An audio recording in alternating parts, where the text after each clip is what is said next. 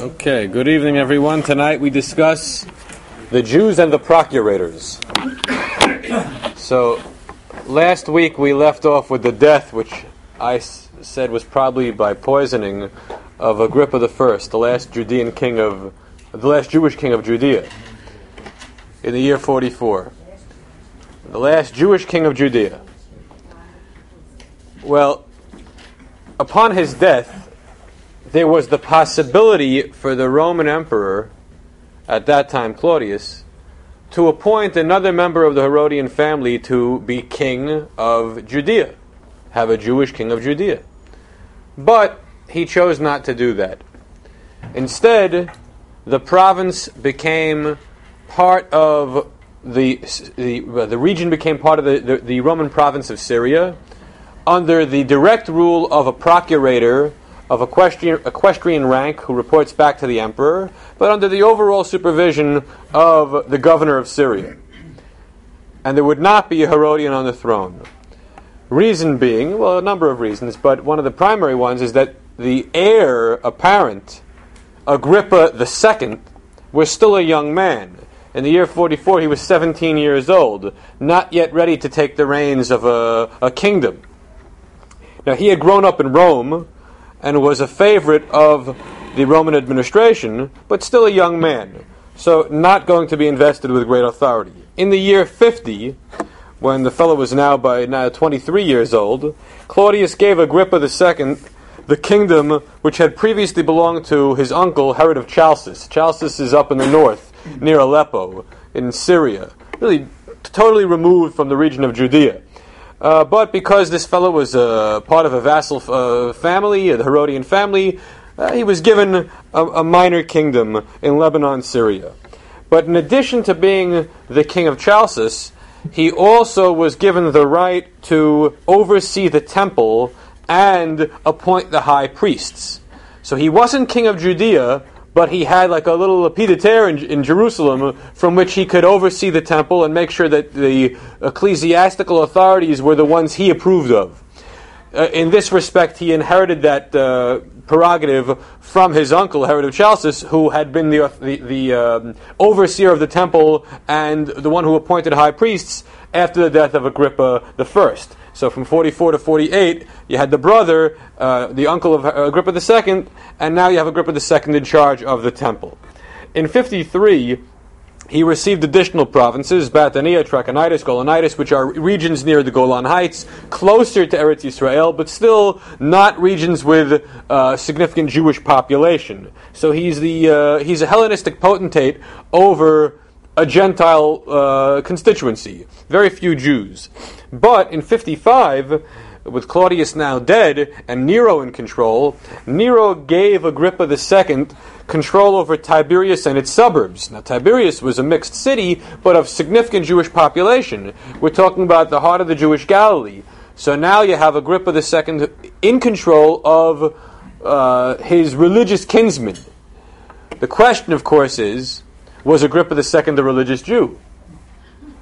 Regarding his father, we had a long discussion whether he was a religious Jew. And we came to the conclusion that although he was a wild socialite early in his life, later in his life he was a pious observer of the commandments, at least in the presence of fellow Jews. Whether he was sincere about it or was politically motivated, no one can ever know, because we can't get into his mind years after his death. But he, even when he was a pious Jew, was still sponsoring pagan activities in regions beyond the Jewish areas. As for his son Agrippa II, you could say basically the same thing. He would pay for Hellenistic activities in the non-Jewish regions, and he tried to cover his tracks by being somewhat pious in the presence of fellow Jews and asking religious questions to the religious authorities. So, for example, there's one source in the Talmud that that mentions Agrippa and is not his father, but rather the son Agrippa II. Actually, it's a Medrash Tanchuma. Shal Agrippa Hamelach at Rabbi Eliezer. So Agrippa asked Rabbi Eliezer. The fact that we're dealing with Rabbi Eliezer means it had to be Agrippa II and not Agrippa I, because Agrippa I died in 44, and Rabbi Eliezer was born in the year 50. So they never crossed paths. But Agrippa II, who dies around the year 90-something, would have easily crossed paths with Rabbi Eliezer. assuming he had interactions with the rabbis. Okay, so he asked Rabbi Eliezer a question. He said, "V'chi me'achar she'akadosh baruch hu chibev et hamilah," since God loves circumcision, the covenant of the flesh, lama lo nitna be'aseret hadibrot? Why was it not recorded in the Ten Commandments? Amar lei, so Rabbi Eliezer responded, Kodem aseret hadibrot yisir aleha. The matter of Brit Milah was recorded even before the Ten Commandments. As it says in Exodus 19, in the preamble to the Ten Commandments, V'yatayim shemot tishmu bekoli ushmartem et briti. And behold, if you hearken to my commandments and safeguard my covenant. V'chein hu omerim lo briti amam v'layla. And it quotes a few other verses from Jeremiah and other books to prove that the circumcision covenant predates and is even more important than Aseret HaDibrot. What are we to make of this interaction between Agrippa and Rabbi Eliezer about circumcision? What are we to make of this? Who doubted the importance of circumcision? Agrippa was brought in Rome. Which religious group doubted the importance of circumcision? Christians, right. So are we to say that Agrippa was borrowing the Christian theological arguments in having polemical debates with Rabbi Eliezer? Maybe. I don't know. It's hard to say, but it's got to be in the 70s or 80s, or maybe early 90s. And when was Jesus? Rabbi Eliezer was very, very young. Rabbi Eliezer was relatively young, early in his career. And when was Agrippa the second born? Agrippa was born in 27 and died probably in 94. And Jesus died in the 33. 33. Yeah, he was born 4 years before Christ. So, It was. I know, it's true, Okay. So, Which Rabbi Eliezer was? Rabbi Eliezer Hagadol, Ben Hyrcanus. Okay. Well, Kinsman. when... Didn't Christianity really come to the fore within the 50, 70 years later that the contemporaneous really didn't register itself? There was a church in Jerusalem as early as the 40s. Well, that was his brother. That was James. But there was a following. There was a following already in the 40s and 50s. Substantial by the year 70. How do we know that Agrippa himself was circumcised? Okay, so how do we know he was circumcised? Let us assume that he was, because his father, as an observer of the commandments, would not have allowed his son to be uncircumcised upon birth. But in what areas was Agrippa II not especially religious? He minted coins that had the image of the emperor on it. Whether that emperor was Claudius, that emperor was Nero, or Vespasian, or Titus, or whoever it might have been. Do we claim that's the common Malchus?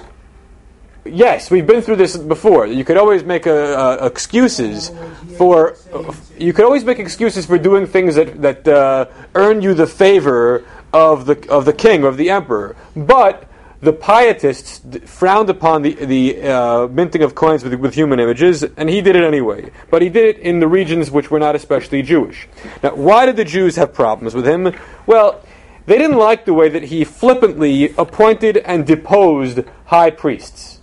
What is the basic rule of thumb when it comes to the tenure of a Kohen Gadol? Death. It says in the Torah, Ad Mot HaKohen HaGadol, in reference to those who go to a Ir Miklat, the city of refuge. How long must they stay there? Until the death of the high priest. That you have a changeover of administration because the old man passed away. Not because he was kicked out of office and sent packing. But yet, under Roman rule and under Herodian rule, temple administration, you could be appointed and kicked out of office for no especially good reason. And that was making a mockery out of a very sacred institution in Judaism, much to the chagrin and the dismay of the Jews, the pietists. Now, he tried to oversee the happenings in the temple courtyard from a perch in his palace high above the Temple Mount. So in the upper city, looking down upon the Temple Mount into the courtyard, he wanted to know what was going on. Does it really matter to him whether the shechita for the Tamid Shel Shachar was done exactly right? No, that's not what his concern is. He's not worried about the minutia of the avodah, that it was done kehilchata, according to the law. He's more concerned that there not be any political fomenting going on in the temple courtyard, because it was not only a center of religious activity, it was also a center of rebellion, whenever there was going to be some kind of action against the reigning authorities, the temple was a stronghold for the nationalists. So he wants to be able to see what's going on from a perch high above. What do the Kohanim do? They erect a high wall on the western side of the Temple Mount in the courtyard to block the view of this Agrippa II, who is not the king of Judea. He's the king of some northern regions, but has under Roman authority the right to impose his will over the temple. So that's not related to the Western Wall. No. This was in the Azara, as opposed to the Western Wall we have today, which was a retaining wall of the Harabait. Okay. It raise more suspicion about them. You're right. It would raise more suspicion, but they like their privacy. The Gemara actually mentions this point. The Gemara, well, we're going to see there was a lawsuit. It goes to the emperor for adjudication. But even in the Gemara in Megillah Daf Yud, it talks about how you can have the Mizbeach without the Klaim, the outer curtains. So why were they built? Mishum Tzin'ah, for modesty. The Kohanim wanted to have their privacy when they did the service. They didn't want onlookers peeping into their activities, let alone some heretical king. Yeah. So, now, there was a lawsuit here. It goes to Nero for a ruling, and Nero ruled in favor of the priest that they could allow the wall to remain standing, and that even though Agrippus' view was blocked, too bad. Which goes to show you that even though Agrippa was on very close terms with the administration back in Rome, he nonetheless could not guarantee victory in his disputes. Sometimes he lost. Okay? But he got his revenge.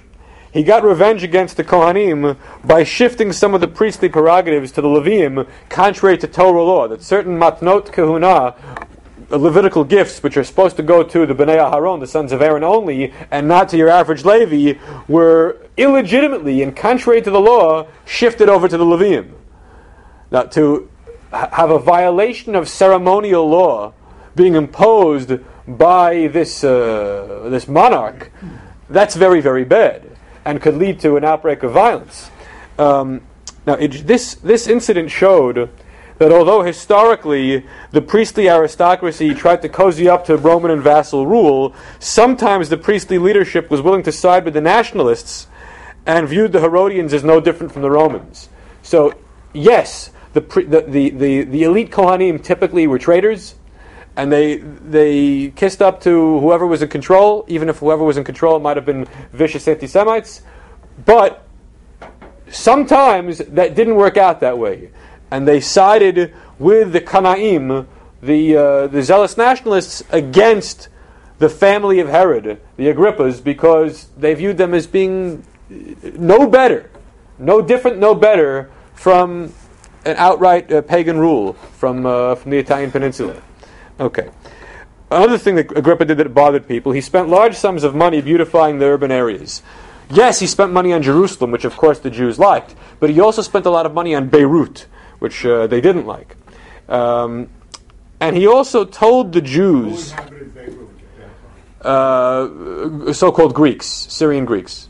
It was not a Jewish area at all. The Phoenicians, they were long gone by that point. I mean, there are descendants of the Phoenicians, but it was a Hellenistic polis. But the money was taxed from his control up in Lebanon, though. What was the difference? Okay, yes, but when you have a Jew by religion, if not by ethnicity, who has an important position controlling the temple to the God in Jerusalem, and that person is funding institutions, Hellenistic and pagan institutions in another city, in another province, that's going to annoy and offend traditional Jews. Even if the monies are not Judean tax money. Even if so. Okay, now, the worst thing that Agrippa did, the absolute worst thing, was not something you could put your finger on. It wasn't something of substance. It was a political position of his. he told the Jews to come to terms with the rule of the procurators, especially Florus. Florus was one of the last procurators in the 60s who was especially bad and corrupt and offensive from a Jewish point of view. So the fact that Agrippa could tell Jews, you have to make your peace with a form of government that is so horrible and contrary to Jewish values and Jewish interests, well, then what are you worth, Agrippa? It's going to be time for you to leave. And what did the Jews do? In the year 66, when the war began, they expelled him and his sister from the city, and he had to go back to his kingdom up north. That he had to leave his fancy apartment overlooking the Temple Mount and go away. They did him a favor.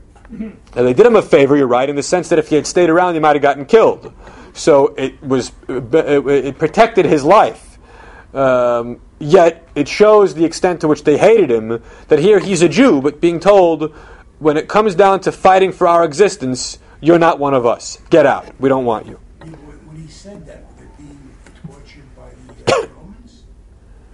No. The war was about to begin, and it started with the Jews instigated the war, arguably. Okay. So he said he wasn't wrong. Okay, yes. We know the name of the sister. Her name was Berenice.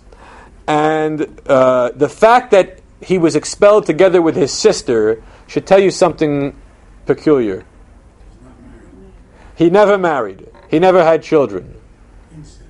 Incestuous relationship, yes. So let's get to the gory details here. Now, what happened was... Wait. It's politically relevant, actually. It's not just an affair. Okay. After she was a full sister.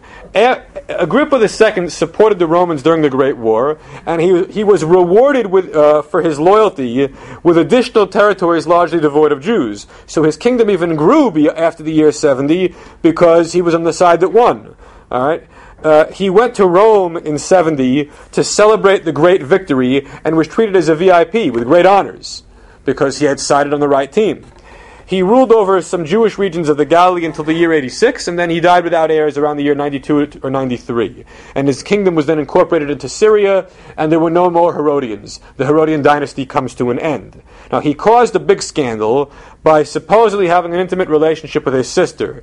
Berenice was regarded as one of the most beautiful women in the world, and she had three short-lived marriages.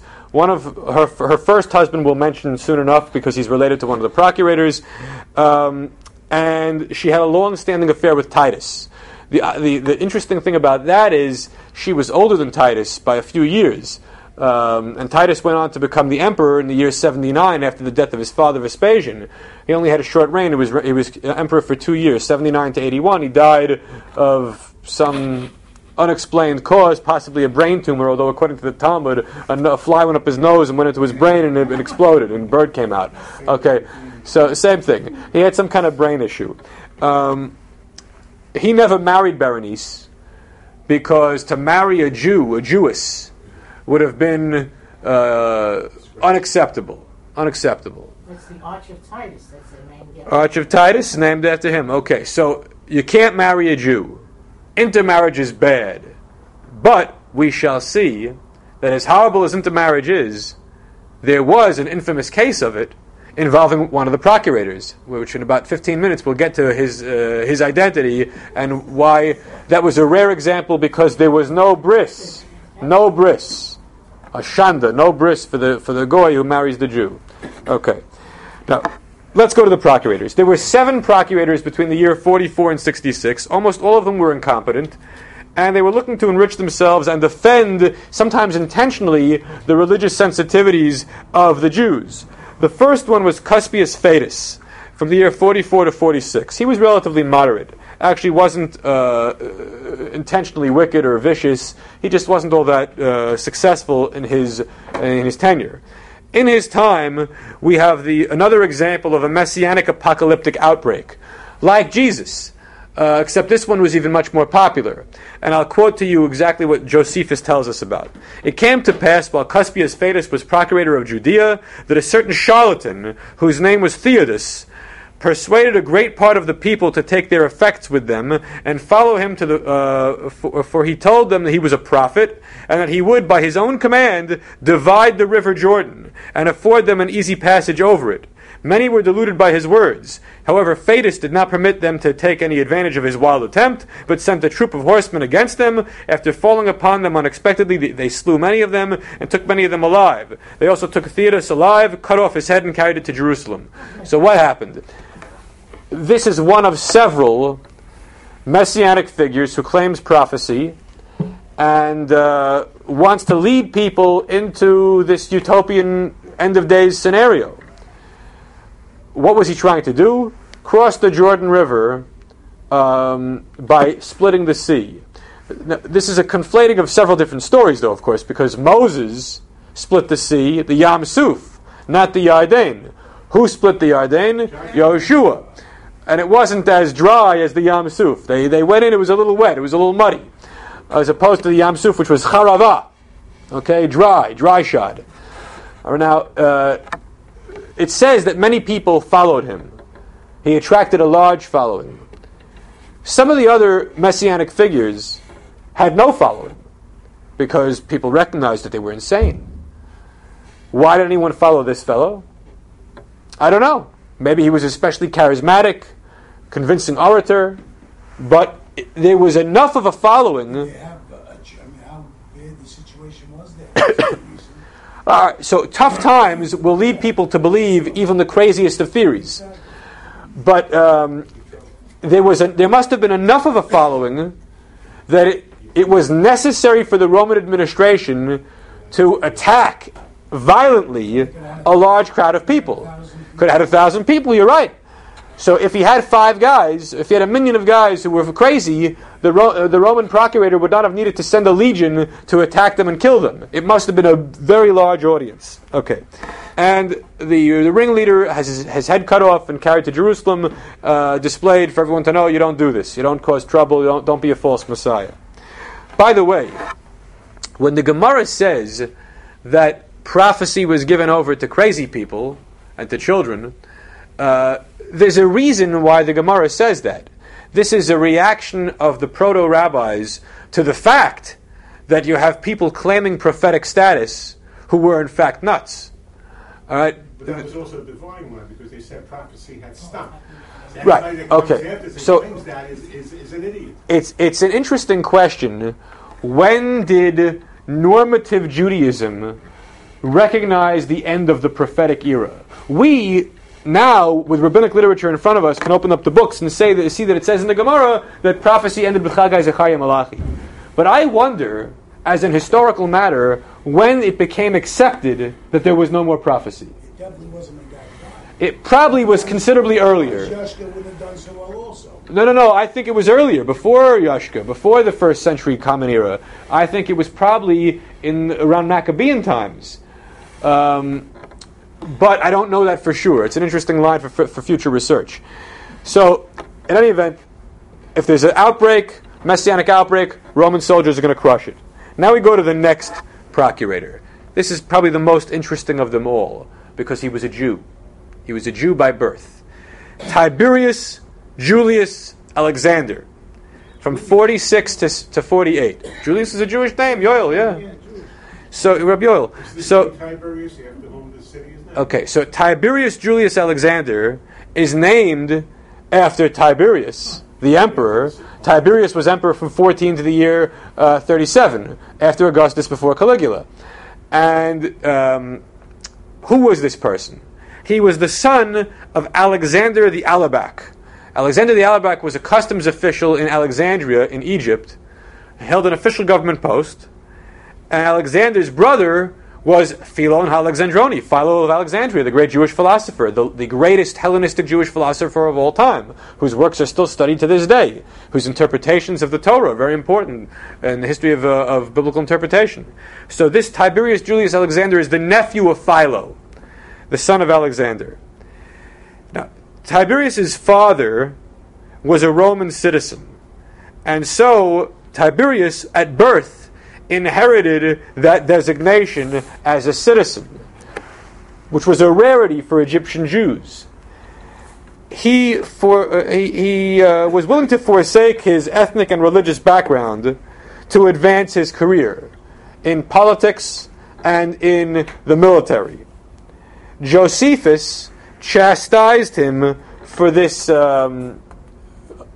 abandoning of his religious heritage.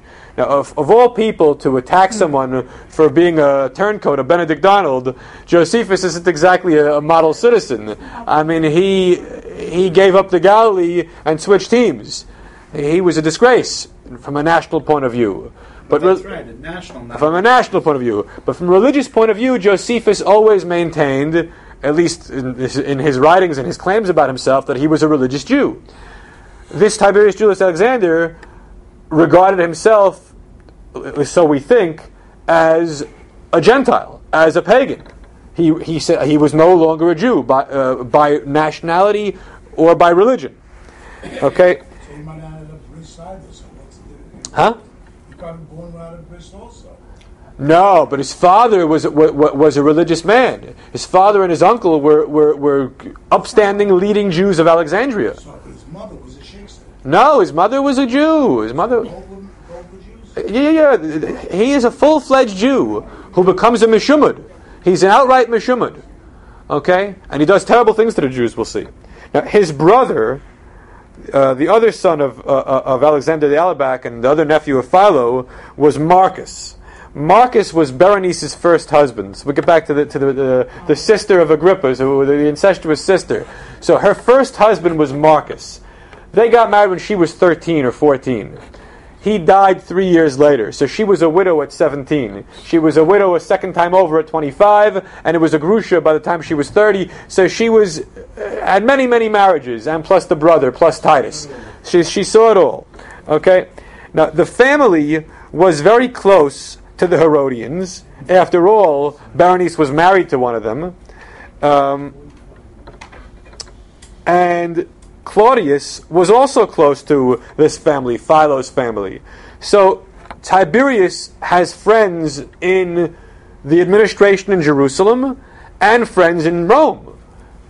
With friends in high places, you can be appointed to a very prominent position.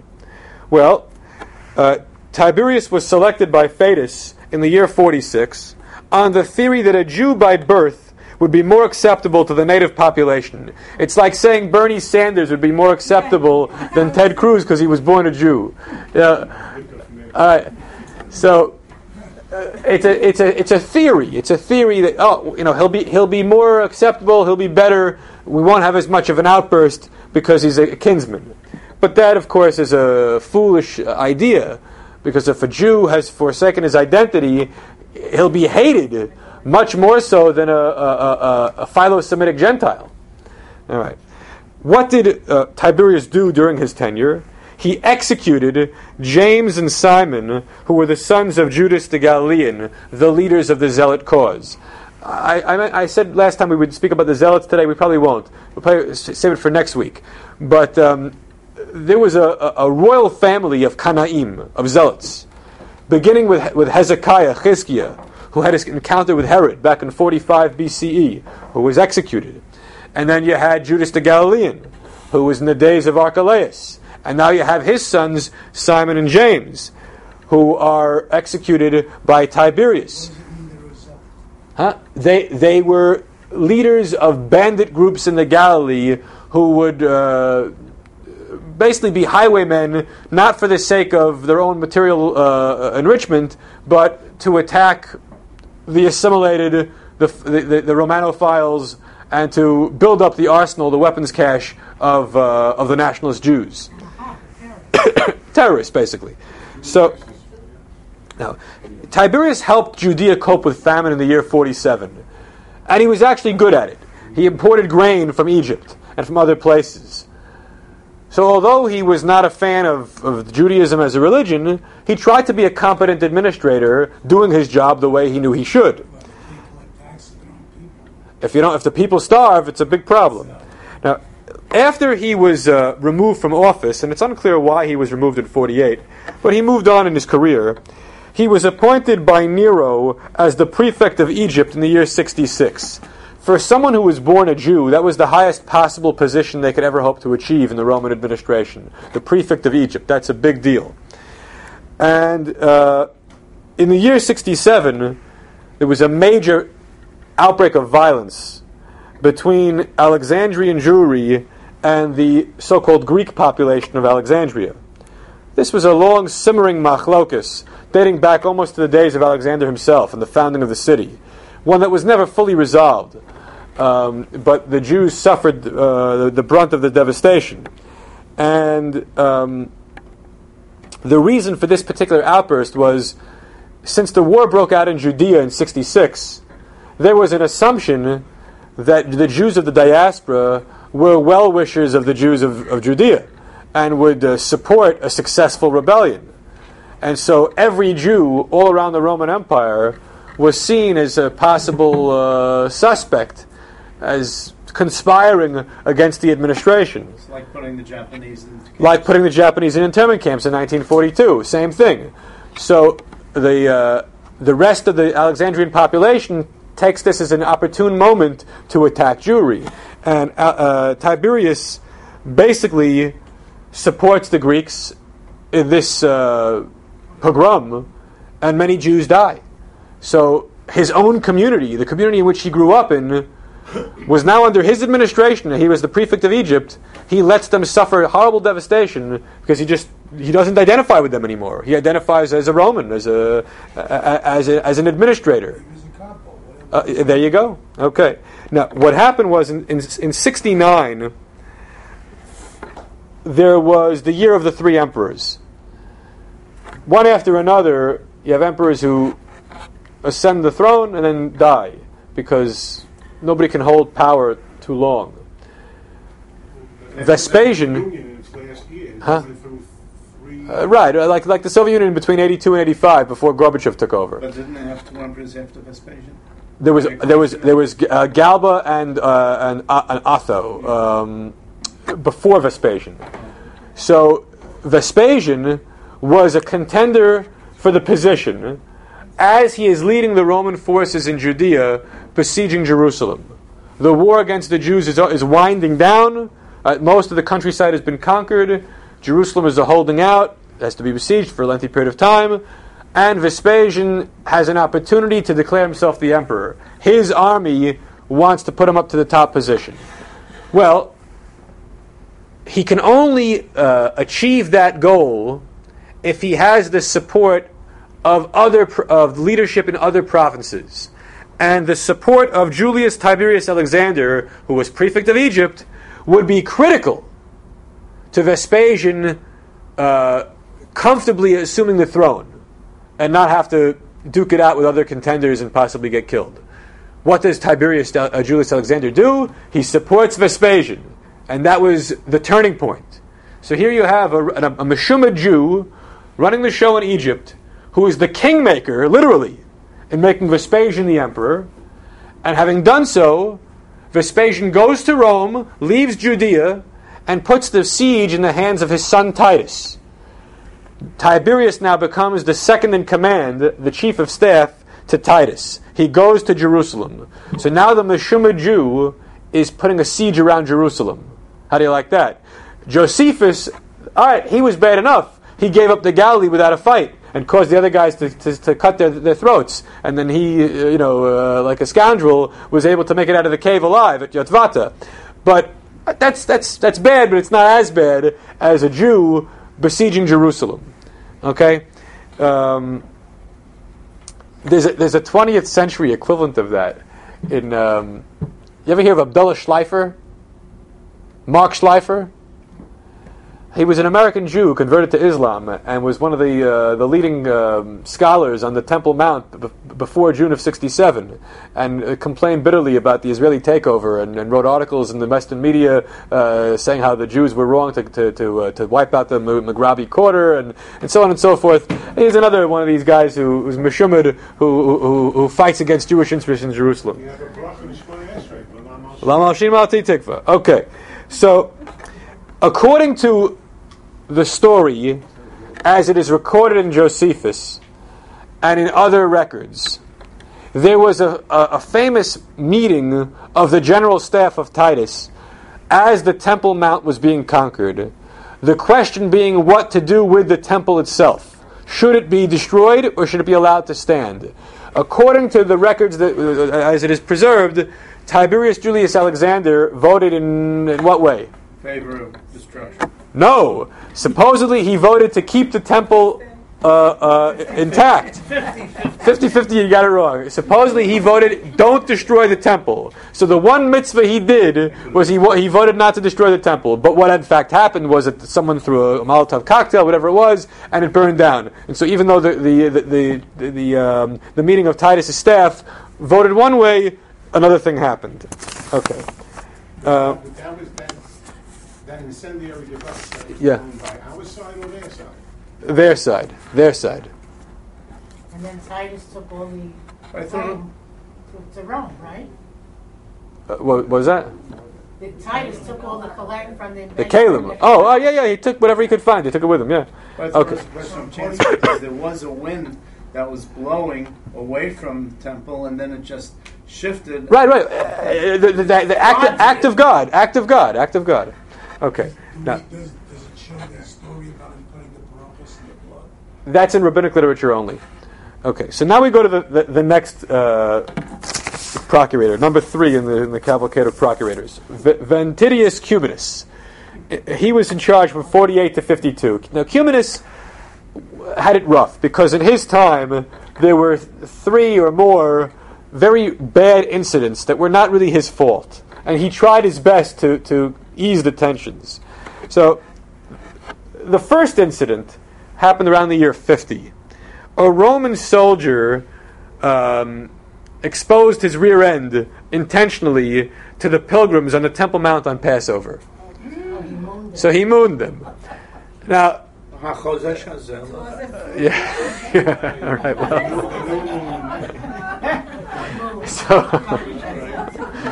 Last week, all right. So the fact that one soldier acted in an indecent fashion is not the fault of the head of government. It's not the fault of the procurator. But what happened was that the Jews threw stones at this soldier, and when you have an outbreak of rock throwing on the Har HaBayit, inevitably things are going to get completely out of control. So the army that was stationed at the base on the north of the Temple Mount, that legion attacked the pilgrims. Everybody runs away. There was a stampede, and according to probably an exaggerated number, I'm sure it's an exaggerated number, 30,000 people died. I can't believe it was 30,000. Although, listen, when at Mecca, when you have these stampedes, when they have the Hajj, sometimes that number really do die because they have 1 million people there, or 2 million people. My guess is it was maybe a few thousand, but not 30,000. So, a sad moment, but not one that really was instigated by the leadership of the administration of the occupying forces. It was a comedy of errors. One bad thing led to another. Okay, another incident involved bandit zealots robbing an imperial slave named Stephanus. This happened all the time, where bandit zealots would, lay waits to people on the highway, steal all their stuff, and maybe hurt them, maybe not hurt them, but take, because that's how they were able to feed themselves and pay the terror group. You rob people on the road. So the imperial slave was robbed. Cumanus ordered the surrounding villages to be pillaged. So a very tough response. One group of outlaws commits a crime, and everybody has to pay the price. Is it fair? Not really, but sometimes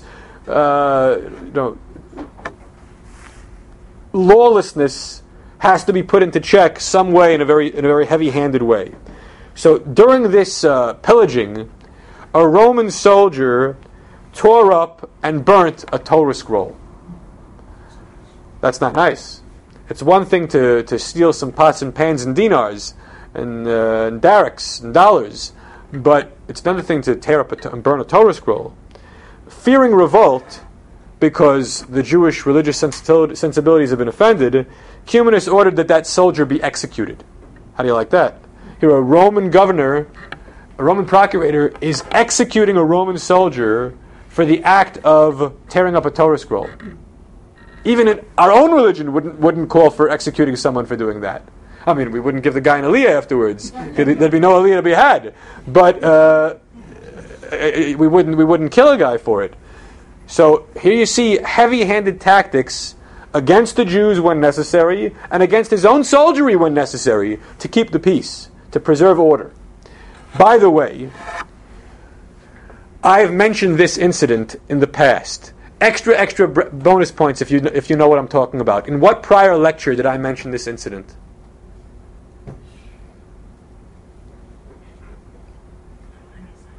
It was in the series where we discussed the holidays. It was in a discussion of one of the fast days. No, close. Huh? No. Shiva Seba Tammuz, 17 Tammuz, correct. Why?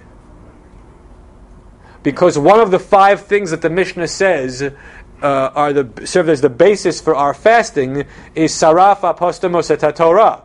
Apostamus burned the Torah. And we didn't know exactly what that refers to. There were several theories. The 3 leading theories about Saraf Apostamus et Torah were either, 1, it referred to Antiochus Epiphanes, Apostamus being a bastardization of Epiphanes, when in the year 167 he outlaws the study of Torah and confiscates and destroys, according to the Book of Maccabees, many copies of the Torah. It doesn't say burn, but it says destroy. That's one theory. Another theory was that this referred to the executioner of Hananiah ben Shradyon, who takes his Sefer Torah, wraps up the person in the Sefer Torah, and burns him alive. Okay, the problem with that theory is it chronologically doesn't really work because it's too late in the game to have been one of the 5 theories of Shiva Seba Tammuz. But another one is it's referring to this episode of Cumanus. And what was the name of the soldier who burned the Torah? Maybe his name was Apostamus. Who knows? We don't have it recorded in our literature, but maybe the author of that passage of the Mishnah knew his name. So I mentioned this story back then as one of the theories about 17 Tammuz. Okay. Now we have another story from the era of Cumanus. A Galilean Jew was killed by Samaritans on his way to Jerusalem. So these were not good Samaritans, these were bad Samaritans. They kill a Jew on his way to Yerushalayim. By the way, this was a real problem, you know. The rabbinic literature tells us that there are 3 regions of Eretz Yisrael. 3 regions of Eretz Yisrael that have kedusha, holiness. One is Yehuda, one is the Galil, and one is Ever HaYarden, Judea, Galilee, and Transjordania. What's not included here? Shomron, Samaria. Why? Because it was never Jewish. Ever. Okay? Tell it to the settlers today. It was never Jewish. It was Samaritan, whose relationship to Am Yisrael and to Judaism is a convoluted relationship, complex, not easy to explain in Al Regel Achat. First temple period. Okay? First temple period, it was Mamlechet Yisrael, the northern tribes, who have been lost and regained to an extent. But the point is that from a second temple perspective, it wasn't Jewish. It was Shomroni, Kuthian, Samaritan. And it didn't have the sacred character for purposes of Trumot and Maasrot or whatever other considerations require Kedushat Eretz Yisrael. So much so that if you wanted to transport the Mei Chatat, the waters of the Chatat, which is what? The ashes of the Parah Aduma mixed with water for the sprinkling purposes to purify you from corpse impurity. If you wanted to transport it from one region of the country to another, you couldn't. Because there was no way of getting from Judah to Galilee without going through Eretz Ha'amim, the land of the heathens. And Eretz Ha'amim is automatically impure by rabbinic decree. So you couldn't get ashes of the red heifer legitimately to the Galilee, because there's this gap. Okay, and that's a dangerous area to traverse if you're a good loyal Jew and you're going through Samaritan villages. So, guy died. He was killed. Yeah. What part of the Yeah. the Jordan is considered holy? The regions that are north of the Dead Sea and south of like Beit Sha'an. So basically, it was known as Perea in the Roman administration, known as Ever HaYarden in rabbinic literature, and it was in between Nabatea to the south and the Decapolis, that's the area of 10 cities, the Decapolis in the north. So roughly from Beit Sha'an to the northern tip of the Yam HaMelech, and then go eastward. Okay. And there was a substantial Jewish population there. Substantial, until the 4th century of the Common Era, when we lose track of them, and then there were no Jews there till today. I mean, there are no Jews in Jordan, except the Israeli ambassador. So what happened? The Samaritans kill a Jew. The Jews turn to the Romans for justice. We want justice. Jewish lives matter. But they don't. Why? Because the Samaritans bribed Cumanus not to prosecute the offender. So the DA was corrupt. The Jews, led by Elazar ben Dinai, take revenge, extrajudicial revenge, by destroying several Samaritan villages and slaughtering the inhabitants. Now, Elazar ben Dinai was a tough cookie. If we go to rabbinic literature and we find out more about him, Mishnah Sota, chapter 9, Mishnah 7. Misherabu harotzchanim, in the era when there were too many murderers, the number of murderers increased. Batla egla arufa. I think we mentioned this in the past, that the ceremony of the decapitated heifer, the egla arufa, which is a ceremony that you do when you find a dead body and you don't know who killed him along the road. So the nearest, the elders of the nearest city have to wash their hands of any guilt and lay their hands on the animal and say, "Oh, we didn't cause the guy's death, and we're clean." Okay, so they no longer do that ceremony because there's too much murder going on in Israel. Okay, Misheba Eliezer ben Dinai u'Techina ben Perisha hayanikra chazru likroto ben Haratzchan. When was this decision to abolish a mitzvah, a ceremony of the Torah? In the days of Elazar ben Dinai, who was also known as the Ben Haratzchan, the son of murderers, or Techina ben Perisha, and be like Techina on his falafel. I don't know, but that was his other name. Techina ben Perisha. He had a pseudonym. Okay. So after this act of violent murder, the ranks of the zealots grew considerably. Cumanus was able to halt the revolt, but he was deposed by Claudius because too many episodes happened whereby a lot of people died. And if there's one thing the emperor wants out of his procurator, is at least preserve the peace. You don't have to be honest. You don't have to be just and fair. You could be corrupt. You could line your pockets. But I don't want a lot of people dying. And if in too many episodes you have stampedes and mass slaughter, you're not getting the job done. You're out. Done. So he's replaced by Felix. Felix is a real character. He was a freed man. Last name wasn't Friedman. He was a freed man, which means he had been a slave who was given emancipation. Under Claudius, a lot of freed men achieved significant political positions. There was a certain egalitarian spirit towards that era. He was very good at putting down zealot activity in the countryside. And he even captured Elazar ben Dinai and sent him as prisoner to Rome, where we don't know what happened to Elazar ben Dinai. Presumably he was executed, probably in a really horrific fashion, but we don't know. Felix's administration, as good as it was in preventing banditry by the zealots in the countryside, did not excel in the cities, in the urban areas. In fact, his administration led to a rise in zealot popularity in the cities under Roman control. The Sicari began operating in the urban centers. Why were they called Sicari? Because of the dagger. They would come up to somebody in the middle of the marketplace, stab them, the guy would fall down, and the aggressor would have already mixed into the crowd and nobody knew who he was. So you could get away with an act of murder in on a crowded subway platform. No one would know it was you. Okay? That was the Sicari. About what years? We're talking in the 50s, in the mid-50s. Moving on into the 60s. So for the last 15 years of the temple's existence, the Sicari were operating. Okay. And what was the nature, these characters? Yeah. Pure criminal? Or? No, they had nationalistic motives.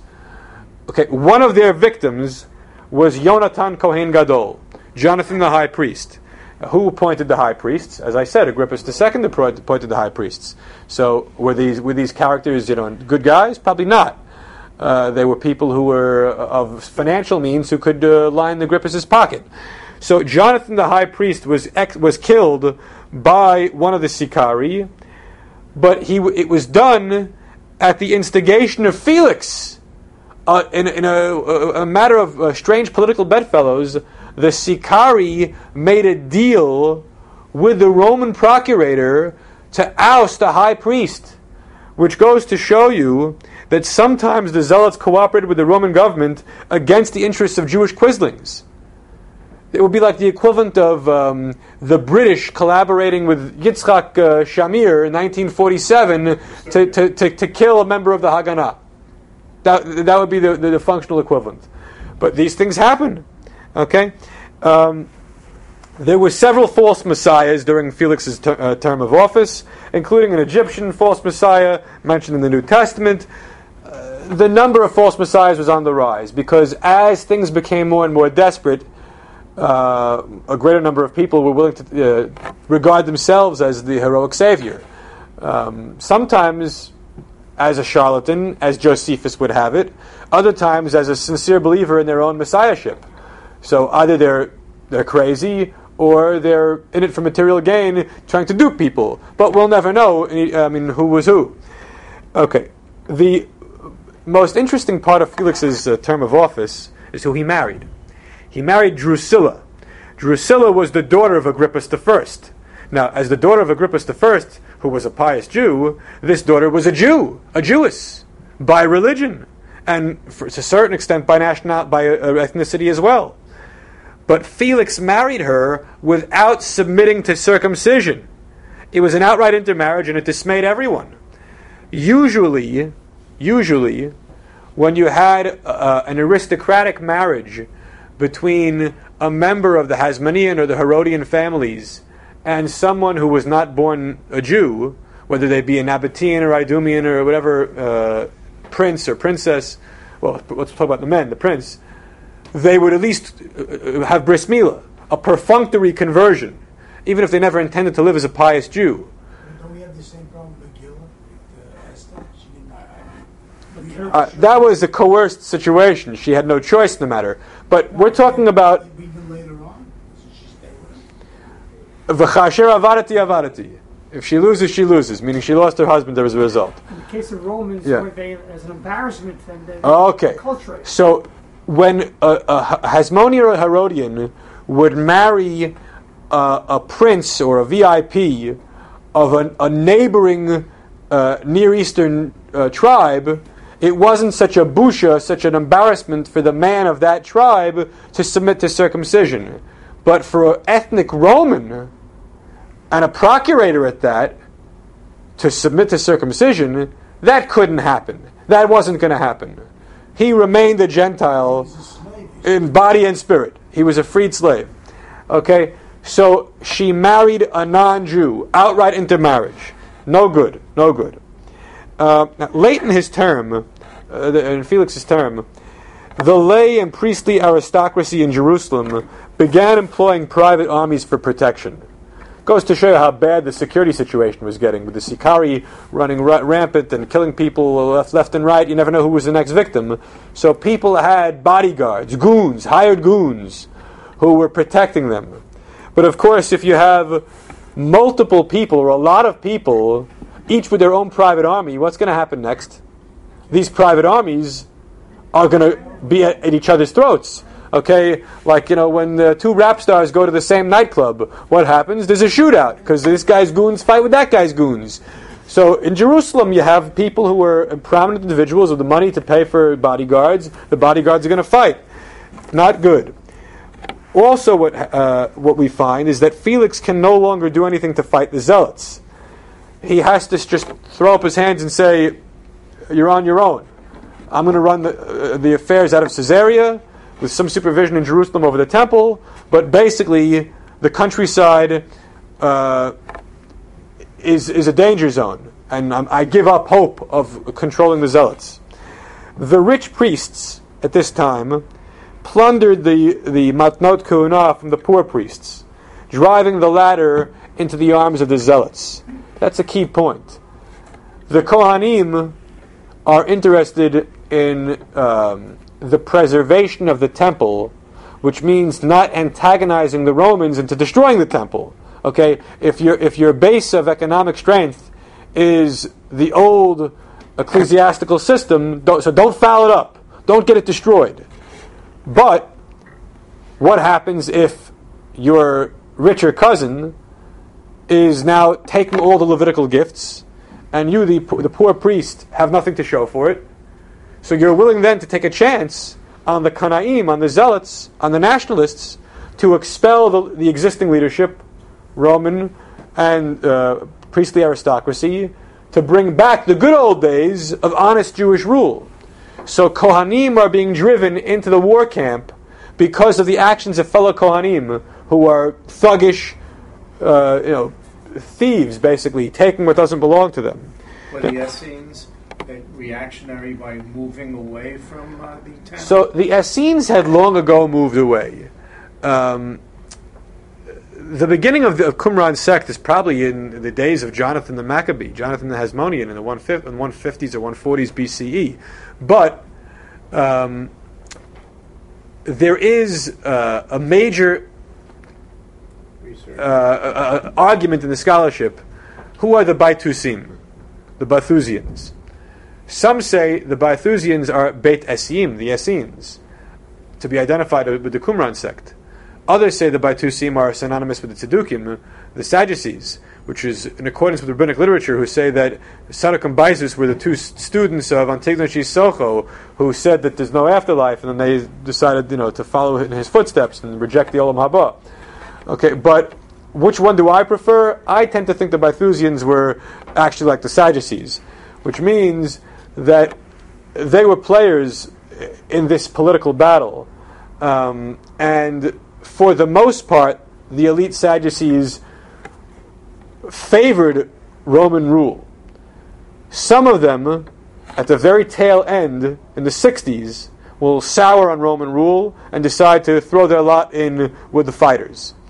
But that hasn't happened yet. We're still in the 50s. So in the year 60, Felix is deposed by Nero. What was the straw that broke the camel's back? Why was he deposed?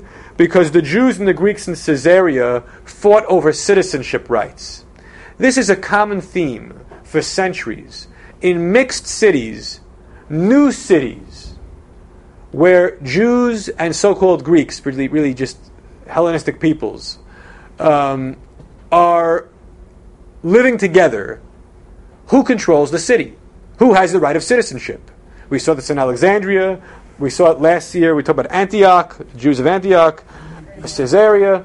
Not the Jews who are all going into the city. Okay, so it could be a 50-50 split.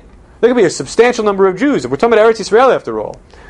And the fact that Felix had to submit this controversy to Nero for adjudication bothered Nero, who wasn't looking to have to pick sides here. And so he kicked Felix out of office. Okay. We'll stop now. Next week we'll discuss the last three procurators, ending with Florus, who was the final one between 64 to 66. As we'll see, the situation gets progressively worse because the leadership is not really interested in governing effectively. They've given up hope on that. It's too chaotic in the countryside. All the leadership can hope for is to get rich quick, because there's not a lot of time left. And then the real question will be, what offense against the Jewish nation or the Jewish religion will be the proximate cause for outright war? Everybody has their tipping point. So think about, if you were living then, what would be your tipping point? All right, see you next week.